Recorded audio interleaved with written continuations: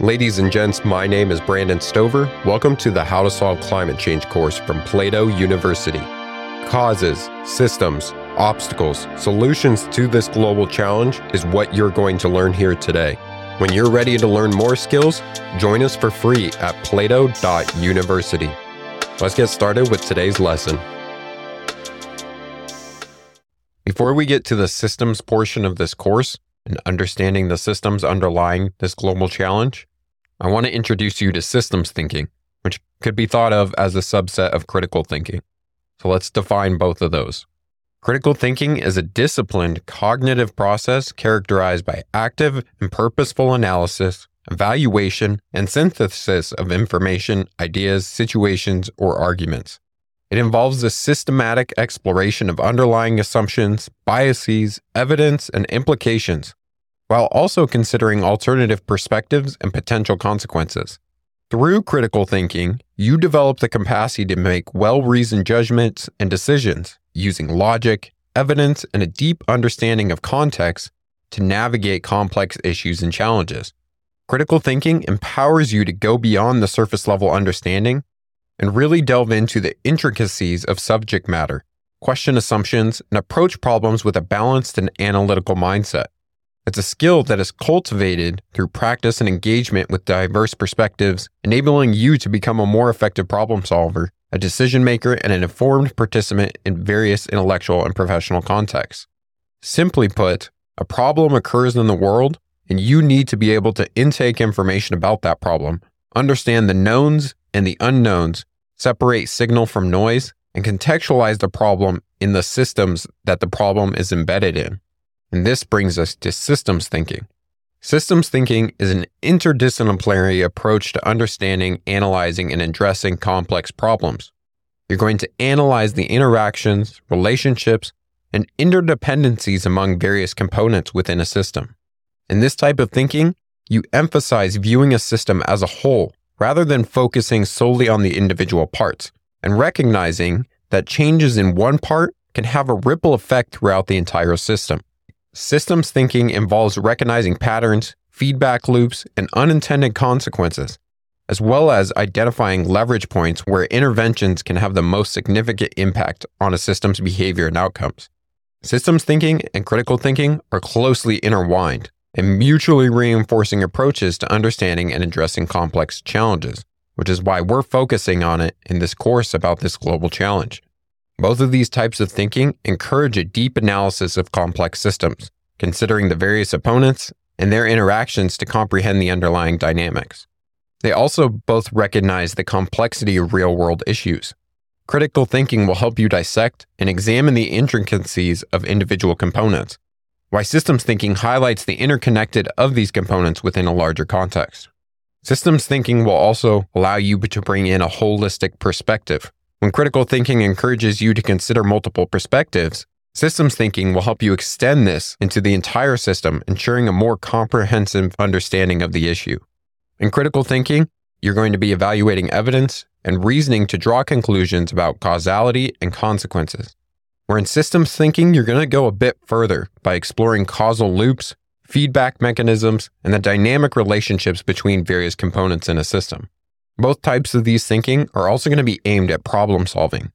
Critical thinking will help you analyze the root causes and underlying assumptions of a problem, and systems thinking will help you identify systematic drivers and interconnected factors contributing to an issue. And all of this is done to help you have more of an informed decision, so that you can anticipate the potential impacts of decisions across an entire system, leading to more informed and effective choices when you're trying to create solutions for this global challenge. Why does this matter? Well, it's going to be impossible for you to actually solve a global challenge if you're not able to analyze information and identify root causes. Otherwise, you're only going to create band-aids and not actually solutions. Furthermore, if you don't understand how a system works, you can't know what changes to make, what obstacles you face, or predict the impact of your solution. So this sounds all good and great. How do we actually start thinking like this? In the most basic sense, we want to look at what are the parts or elements of a system, how are they related or connected, and what is the purpose of the system?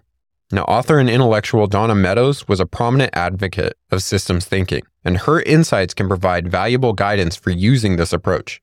So I'm going to list out some of the steps to systems thinking that is inspired by Donna Meadows' teachings. First, when you're looking at a global challenge and looking at the systems underlying it, you need to define the system boundaries. Clearly define the scope and boundaries of the system you are analyzing. Understand what elements are included within the system and what lies outside of it. Next, you need to identify the components or entities within the system. These could be individuals, variables, structures, or processes that contribute to the system's behavior. What are the parts and pieces that are actually moving the system along? Once you've identified those parts, you need to map out the relationships and interactions between the different elements. Recognize how changes in one element can influence others and result in feedback loops, which leads us to our next step of distinguishing those feedback loops. Identify and characterize different types of feedback loops within the system, reinforcing loops that amplify effects and balancing loops that seek out to maintain equilibrium. So sometimes certain elements will work on a system in a way that makes that system continue to be growing. Those are going to be reinforcing loops. There's other elements within a system that will actually balance it out so it doesn't grow and it doesn't diminish. It keeps the system going, but it's not going beyond what it's already been doing. And those are known as balancing loops. You're going to want to identify these loops because sometimes those may be points of leverage for you. Next, you want to identify delays. Recognize time delays between actions and their consequences. Delays can lead to unintended outcomes and make it challenging to predict system behavior. Sometimes when something happens within a system, the consequence of that action doesn't happen for quite a while. So it makes it hard to predict or make a decision about what to do in that system if you're not actually observing the consequences. Once you've identified the boundaries of the system, the parts within the system, how they're interacting, and the loops that are happening, you can start to find and analyze leverage points. Points within the system where interventions can lead to significant changes. Some elements or actions have more influence on the system's behaviors than others, and some will be easier to intervene within the system than others will be. Your job is to identify what leverage points you can use to actually make a change in the system. Additionally, you're going to want to explore the mental models of the people within the system, the thoughts and ideas that they hold that either make that system possible or keep it in continuance. These underlying beliefs can shape decision-making and contribute to systematic behavior. Sometimes changing people's minds within the system actually allows the systems to change as well. This is why we're going to be asking questions during this course on this global challenge about the different stakeholders. If you're able to change some of the stakeholders' minds, you may be able to change the system and ultimately create a better solution for this global challenge. You're also going to want to understand how this system has changed over time. Investigate how the system's behavior evolves over time. Understand the patterns and trends that emerge from the interaction between its elements. As you're studying this system and thinking about ways that you can intervene in the system, you're going to want to anticipate unintended consequences. Think about the potential ripple effects of interventions. Consider how changes made in one part of the system might lead to unintended outcomes in the other parts. Because you know the elements and you know the relationships, you can predict how making a change in one element will affect the rest of the elements.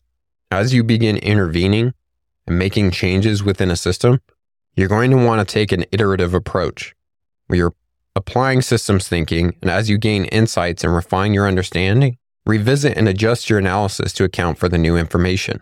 Formulate a new hypotheses about how the system works and test them through simulation, modeling, or making real-world experiments or interventions. Now, I know that was quite a lot to take in.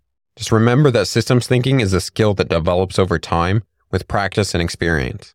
By applying these steps and concepts, you'll be better equipped to analyze and address complex challenges from a holistic and interconnected perspective. My recommendation is to look over Donna Meadows' work. So for your activity today, start identifying and mapping the systems related to the global challenge. Identify the parts and pieces and map out the relationships between those pieces and how this system starts to contribute to this global challenge. Thank you for taking the How to Solve Climate Change course. If you want to learn the skills to solve this global challenge, join us for free at plato.university for exclusive content, extra resources, and actionable exercises with every lesson. This course was produced by Plato University, where students turn passions into purpose and learn skills to change the world. Learn more at plato.university.